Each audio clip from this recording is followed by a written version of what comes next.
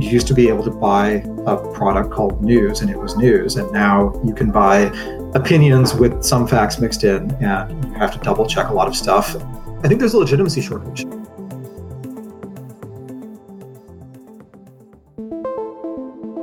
Welcome to the Conservative Curious podcast, where we uncover niche thinkers at the intersection of philosophy, tech, and culture. I'm your host, Jessica Dang, alongside my friend and co-host, Ani Pai.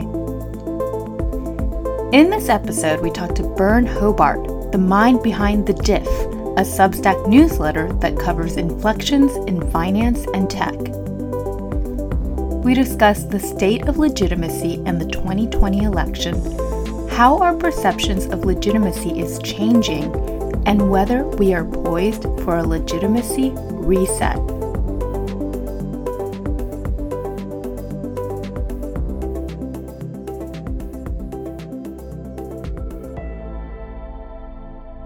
I received a text this morning from a friend of mine who said, Fox News finally gave Alaska to Trump.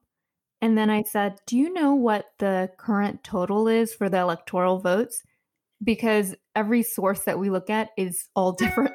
That is a very unusual thing, wouldn't you say, in today's landscape where the media might call the winner of the election, but you actually don't even know which source to trust? So what I thought was really interesting ahead of the election itself was this incident where the New York Times had a tweet. What they said was the role of declaring the winner of a presidential election in the US falls to the news media. Here's how it will work. And then they linked to how it'll work. The reaction people had was, this is not actually what the Constitution says. The media do not, in fact, decide who won the presidential election. We have a whole electoral college. We have a whole voting process, et cetera. But in one sense, the Times was actually right in that the way that you know who the president is that you hear about it from the news. And the person you treat as president is the person the media treat as president. You're not going to audit the vote count. You're not actually counting up the votes. In fact, if you are looking at vote totals in real time, you're much more likely to look on a site like nytimes.com or cnn.com, not to go to the individual state pages and see their vote totals. So I think it is actually an accurate way to formalize the system to say that the media do declare the winner. And it gets to the question of legitimacy, like how do we know who won? I think part of it too is the fact that we're all looking at different media sources, don't you think? And it's funny because I consider myself, in light of what I'm seeing across the political spectrum, I'm a moderate, and I'm seeing this huge split, and even I don't really know which sources to trust. In a lot of media and online communities, there's this evaporative cooling effect where if you tolerate some views that are outside the normal Overton window, the normal people all leave, and then your site gets more and more extreme. I think Scott Alexander articulated this as why every site that spins up to replace Reddit because Reddit bans some community, even though the site is ostensibly about letting everyone express every viewpoint, it ends up expressing the most extreme form of that community's views. And that seems like a pretty expected dynamic, that if these views are unpopular and people actually don't like them, then those people will select out of ever paying attention to those viewpoints. And mainstream social media companies have also gotten a lot more willing to censor content. For them, you have a couple things going on. One is that politics just used to be this bimodal distribution of political views, but it was very overlapping. And now the two midpoints of partisanship, if you just treat it as a left-right spectrum, those two midpoints are spreading out, which means that any neutral site looks increasingly biased to the average person because it's either way to the left of the news sources they typically read when they look for news, or it's way to the right of those sources. And that has less to do with the sites themselves, more to do with the changes in how polarized the average person is. Or I was going to kind of say where the dynamic here, it seems, is, as I've spoken to more people about, kind of, it's almost like these alien sightings, right? Where they see it a few times and they're like, oh, it's not just in one state. It's not, in one county. It's actually way more widespread.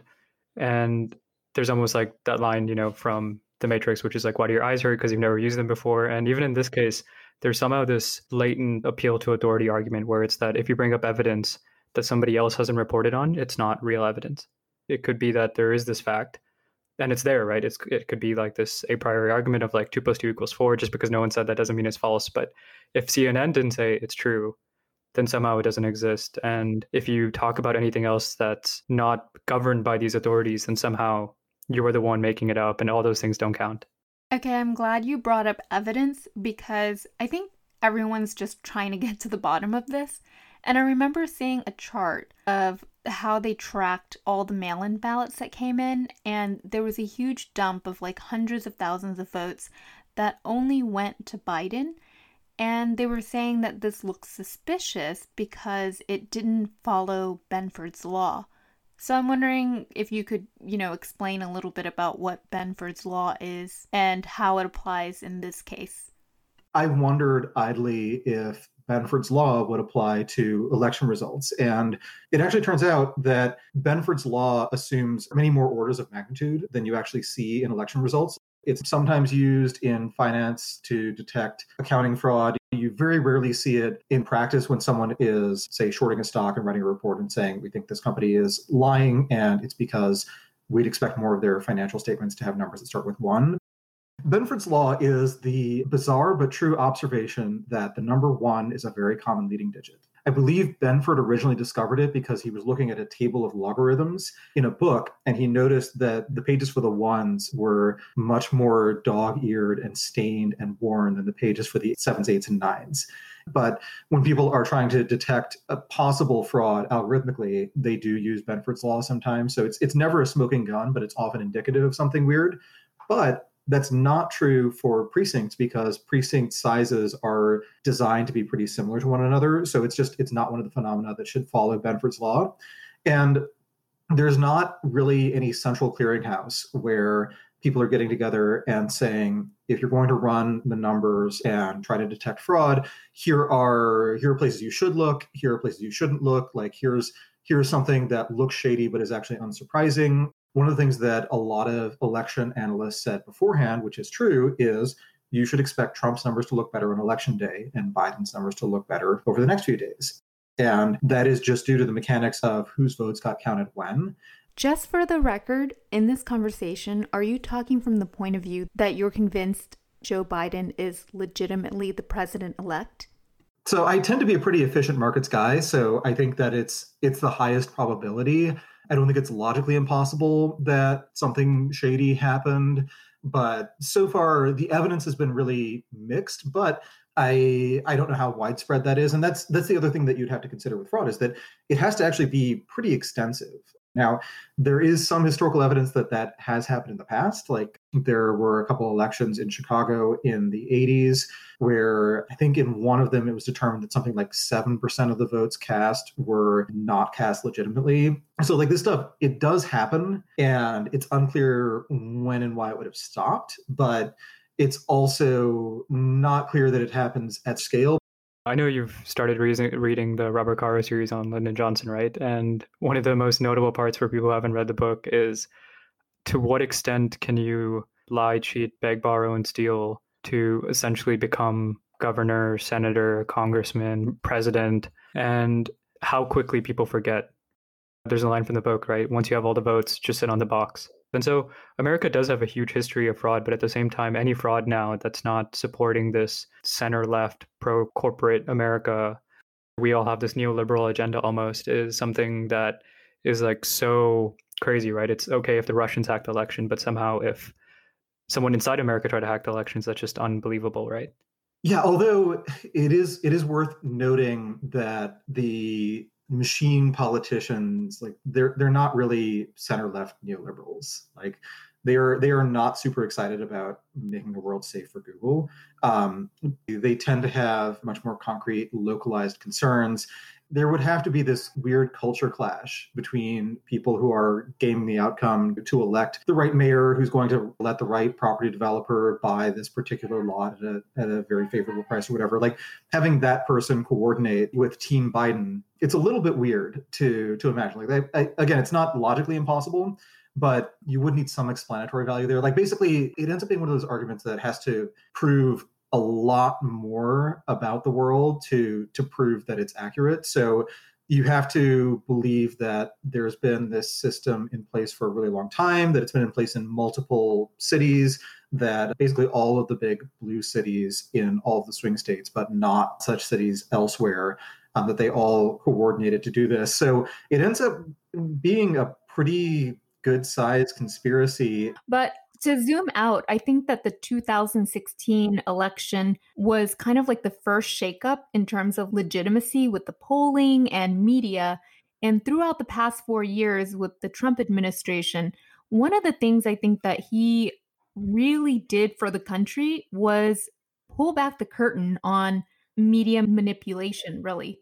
So I think this 2020 election, we're faced with a lot of questions in terms of legitimacy and media and social media and even democracy. Some people are saying, well, maybe this is where we plateau with democracy, and maybe we're going to violate certain things in the Constitution because the state thinks this is the way the nation should go, et cetera, et cetera. Yeah, I do think that that has been one of the big changes over the last 4 years. I think that you can very much look at Trump as a reality TV president. You can sort of look at the Obama administration as being a really hardcore live action role playing session for people who love the West Wing. I think one of the striking things about the Trump administration is that the production values are a lot lower than they have been for previous administrations. Like, going back to Obama, to Bush, to Clinton, these people, they spent a lot of time trying to figure out how something would be received. It seems like a lot of the press releases and announcements they made were heavily workshopped. And Trump is a lot more transparent. And I do mean that both in the sense of transparent behavior in the negative sense of tacky, and transparent behavior in the positive sense of being very open. His Twitter feed is sort of like if the Nixon tapes were broadcast live every night. Like, he's giving us this unfiltered view into his thoughts. Sometimes he'll think up a policy and then he enacts it through Twitter, or he fires someone, not even by DMing them, but by mentioning them. So he doesn't do the same kind of really high finesse planning. The Trump administration doesn't do the same kind of high finesse planning. Yeah, but I think, there's somehow this gap between people who think that legitimacy in this way is only given to people who are very serious. That if you're not super serious all the time, you're not legitimate. You have to act like a grown-up. You have to act like Obama, always be clean-shaven, speak when spoken to, kind of. And then you have this diametric opposite, right? It's almost like this immeasurable force that people are now seeing. But I almost kind of wonder, like, what is, in this case, the top-down approach of something like Obama or something like, for H.W. Bush, right? Very established people. And then this almost return to like this Reagan, or even before that, right? I almost think there are a lot of parallels between Hamilton and Trump, or even JFK in some way. This almost like larger than life iconoclast personality that's like destroying what people think of this milquetoast world that they thought they lived in. And now we have this brave new world that people are just kind of getting used to. And so our perceptions of this, what is legitimate, what's fake, is changing. It actually might be helpful to step back a moment and try to define legitimacy, because we've used the term a lot. And I think I previously treated legitimacy as a default. And legitimacy, in one sense, is just the extent to which the formal on-paper chain of command is actually reflected in real-world behavior. And then there's also legitimacy through mission. I think the whole question of legitimacy has been on my mind because now when I watch the news, I don't believe anything that they say. My default mode is skepticism. And it really has become a new mode that started recently. It wasn't like that before. Probably because the polling seemed to be so off in 2016. And then seeing all these investigations with the Russia collusion and things that didn't materialize. And it's crazy to me how half of the country sees one story and the other half sees the other. So it's really hard to determine legitimacy when you have two movies going on the same screen. I tend to take the more Bayesian view of the media will not be 100% accurate. Individual journalists and editors are as prone to buying into a narrative as I am. We're all human, and it's not like they're going to perfectly understand a story. They're also in the middle of being manipulated. This happens all the time. I wouldn't say the hyperskepticism view or the adversarial view is accurate. Like, journalists are not most of them not trying deliberately to produce dishonest propaganda. You actually don't know if that's what they're trying to do, is basically like the question. I mean, whenever I see a larger narrative about the fall of liberal democracies with legitimacy and the media's hand in it, there is a motive for them to want to peddle it. But let me elaborate on this point also, where like one thing we talked about a lot is kind of looking at all these other past reigns of China, for instance, right? And we spoke a bit about, even the Confucian saying, which is like, how do you respect your family? How do you respect the state, your siblings, even those under you? And so there's that top-down control. And so they can have these crazy laws, essentially, right? You can put people in camps. You can make them do all sorts of things that you only see in 1930s Germany. But then with us, it's like there's almost no way to know anything. And so how do you govern, right? How do you do anything when no one seemingly knows anything? So that is a question for people doing governing. If we're asking what does the average person need to know, like I just think following the news is actually, unless it's part of your job, is actually just not that useful a way to spend your time. But I guess the argument is if journalists are actively deceiving you, that means that it's comparatively easy to fact check them. And there have been cases where some article gets just ruthlessly, brutally fact checked, but it's actually not that common. And then another thing is if they're actively lying to you, that has to be coordinated as well. You have to settle on one lie, and that means everyone has to be in on it. But a lot of times the stuff that gets fact checked, it gets fact checked within ideological lines. So I think it probably has more to do with human nature than with any kind of top-down situation. That said, it is very important to keep it in mind, and very important to either detox yourself or at least have like a balanced level of toxins from reading hyperpartisan media in both directions. Would you consider yourself a journalist? And also, do you see your Substack newsletter, the Diff, as an alternative media source? I don't do very much original reporting, but a lot of what I do is aggregating other news and in some cases trying to provide commentary that I think identifies what is missing from understanding a story or tying together several unrelated stories and finding what the theme is between them. That's not quite journalism. It's actually a lot closer to the tradition of trading desk commentary in the financial world. That's kind of close to what I'm doing, where I'm trying to give a useful, value-added rundown of what's happening in the world. I very strongly de-emphasize anything that's going to be heavily covered. So I think I mentioned that the election was going to happen in the newsletter, but I didn't say anything too significant about the results. So that's one way that separates me from journalism and makes me not an alternative news source is I'm sort of assuming that everyone knows roughly what the news is, and I'm adding commentary on top of that. What's something that I don't see very often is that there's this layer you need on top to parse this stuff. Not many people have the bandwidth, I think. They're working, they're doing other things, and they still want to be aware, right? They want to know what's going on in different markets and who's lying to them. I don't know what you would call that, but I think that's where I see Substack and all these other players, even in the podcasting space, right? I think that's something that some of the best creators do, which is like, how do you tell people what's real and what's fake in a way? You bring up a couple interesting points. I'll try to hit them all. One is just the bandwidth question. So I do have the unfair advantage that I write close to full time. I can justify spending a lot more time reading, and I can read a little more broadly than someone who's doing this as a hobby.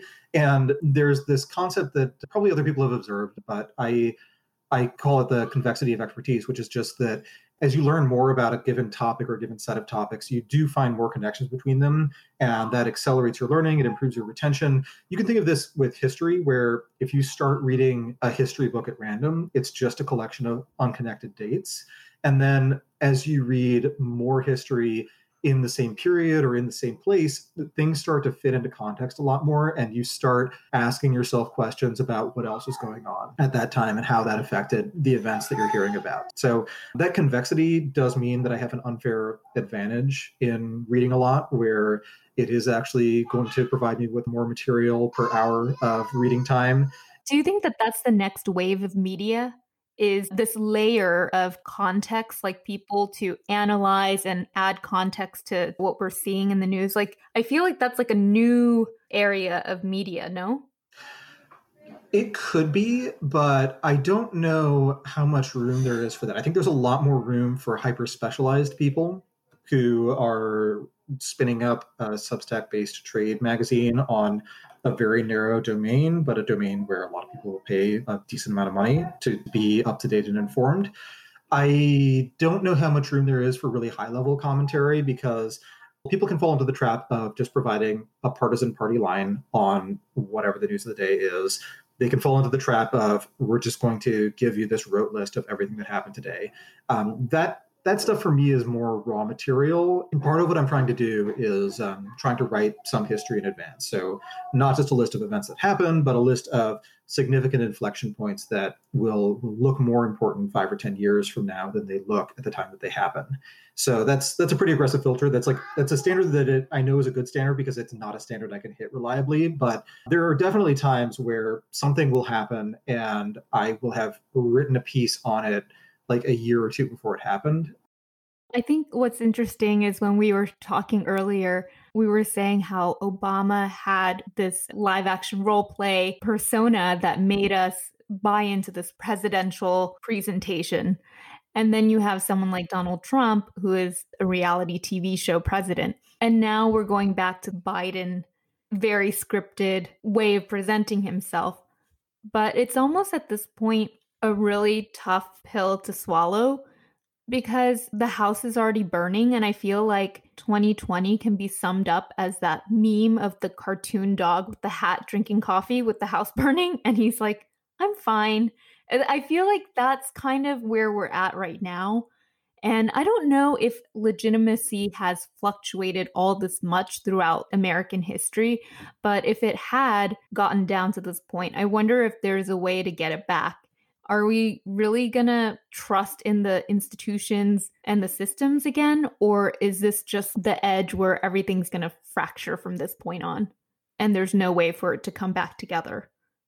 So I think you're right. The cartoon dog is maybe one of the defining images of 2020, and then the other one is the series of Thomas Cole paintings, The Course of Empire, where you go from just savage wilderness to you have a city to the city is being destroyed to it's just ruins. We're somewhere in that cycle, but it is a cycle. It does reverse. So that huge surge in legitimacy in the US in the middle of the 20th century, you could attribute that to the Great Depression and World War II.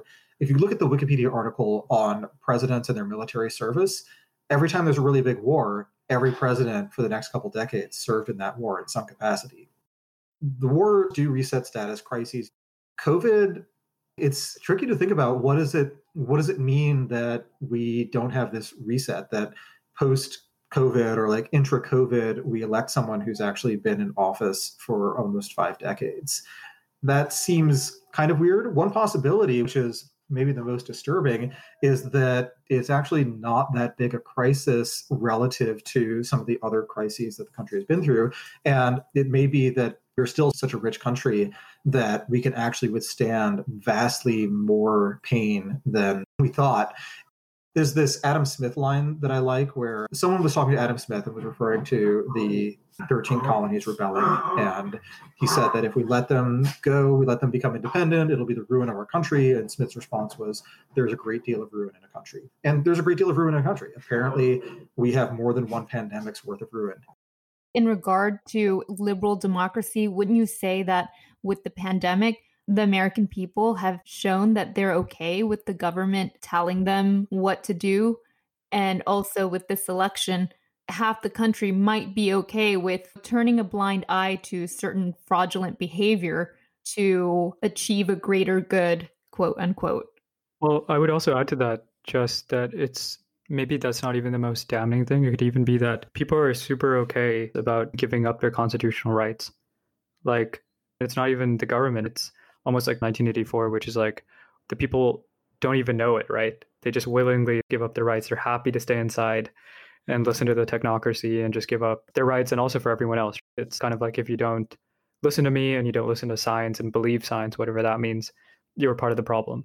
And we're living in that kind of dichotomy of like, do you want your rights or are you okay just giving them up?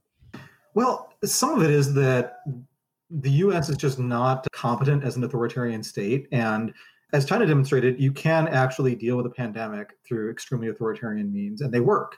Taiwan demonstrates that you can have this sort of authoritarian legacy and be a democratic country and can still deal with the pandemic very effectively. But if you look at the details of how that works, there's a lot of very tightly enforced quarantines. Like there's some story that I read where someone flew into Taiwan, and because they'd arrived from a country that had an active epidemic, they were told to quarantine in one apartment, and their location was tracked through their cell phone. And when the phone ran out of power, within a few minutes, there were police at the door asking what was going on. The US, we don't like the idea of cops coming to your door and saying, why did you briefly stop checking in with your digital panopticon parole officer? But also, it's just not the kind of thing that the US would execute especially well. We are apparently a whole lot better at researching drugs. We're pretty good at fiscal stimulus to offset the fact that some businesses are non-viable right now, so some jobs can't exist right now. But I think it illustrates that state capacity is not just this linear scale, but there are different aspects of state capacity and just different cultural preferences that make it more or less difficult to deal with a pandemic. Even though there is that authoritarian dynamic to dealing with the pandemic, the US is just not that competent at being authoritarian, which is, as an American, I feel like that's great. Like living in a country where we have so little authoritarian legacy that we just can't get our act together when there's a chance to be authoritarian for a good reason, that's actually great. Most of the time, you don't want your government to be good at that stuff. So maybe it is a state capacity question rather than a pure freedom versus tyranny question. What is the state of legitimacy, the state of media, and the state of liberal democracy? Is it an optimistic outlook or pessimistic? I am excited by the fact that as the founding CEOs get older, as they start thinking about their legacy and their future, they start building more ambitious stuff. Like it's not a coincidence that there are two separate tycoons who are both running their own space programs, that other wealthy, powerful tech people are trying to cure death. That kind of thing can continue. And as big tech companies start to see themselves competing with the US government for the status of most legitimate transformative organization, you could actually imagine them doing more of that. So you can treat things like SpaceX and Blue Origin as analogous to the US versus Soviet space race, where it's a set of institutions trying to prove that they can accomplish something the other institution can't do.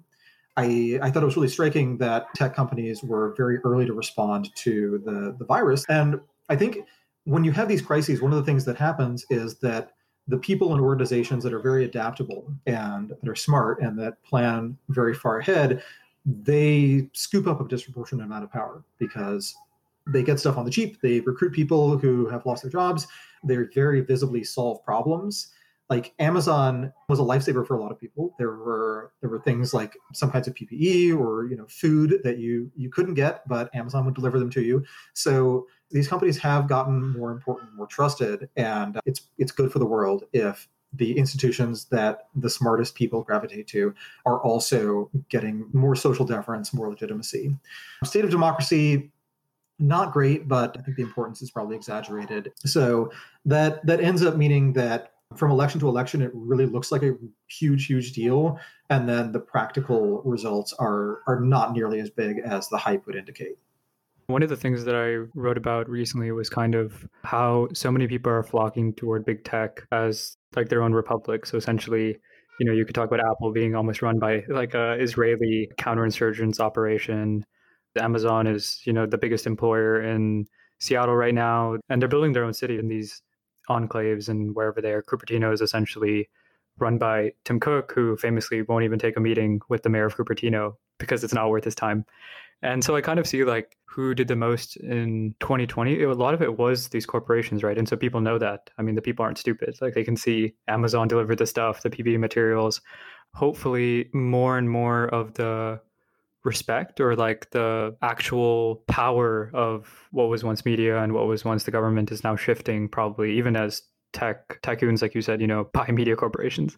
So maybe that is not such a pessimistic thing after all, considering just the amount of surplus to give back to people. Yeah, so I think it's definitely great that these companies are getting more powerful. The executives are ambitious. They want to make their mark on the world. I don't think Mark Zuckerberg's dream is that by the time he dies, Facebook is slightly bigger and time spent per user goes up or something. Like, I would assume he wants to do much more historically significant things. He likes naming his kids after Roman emperors. That's maybe a sign that there's more ambition there. What would you say is the biggest takeaway for someone to get from all these topics? Like, what would you say is the thread between these different ideas? I think there's a legitimacy shortage. There was a time when most people trusted what they read in the news, and they had pretty good reasons to trust it. And most people trusted the government. They had good reasons to do that. They thought their employer would probably do the right thing for them, and they had good reasons to think so. And I think a lot of that is not true. And in an indirect way, that makes us all worse off, not just in the proximate way that you used to be able to buy a product called news, and it was news. And now you can buy opinions with some facts mixed in, and you have to double check a lot of stuff. And unless you're extremely attuned to your own biases, you end up missing the stuff that is just designed by people who agree with you to mislead you into agreeing with them and yourself even more than you already did. Like, that's bad. But I think it comes down to a legitimacy shortage, and I think cultivating legitimacy is actually something more people should try to do. The political system always makes it seem like you could change the world if the right person won, but maybe the actually effective thing to do is be the right person first and then try to focus on who the winner could be. So it goes back to what you said about reading old books.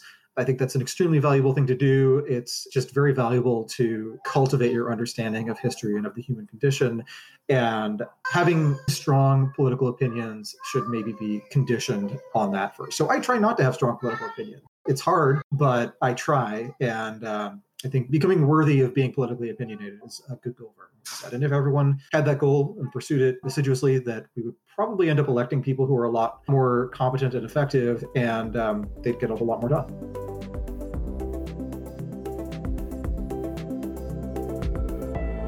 We're still in the fog of war, so it's hard to see where we can go from here. Will the mainstream media regain its credibility?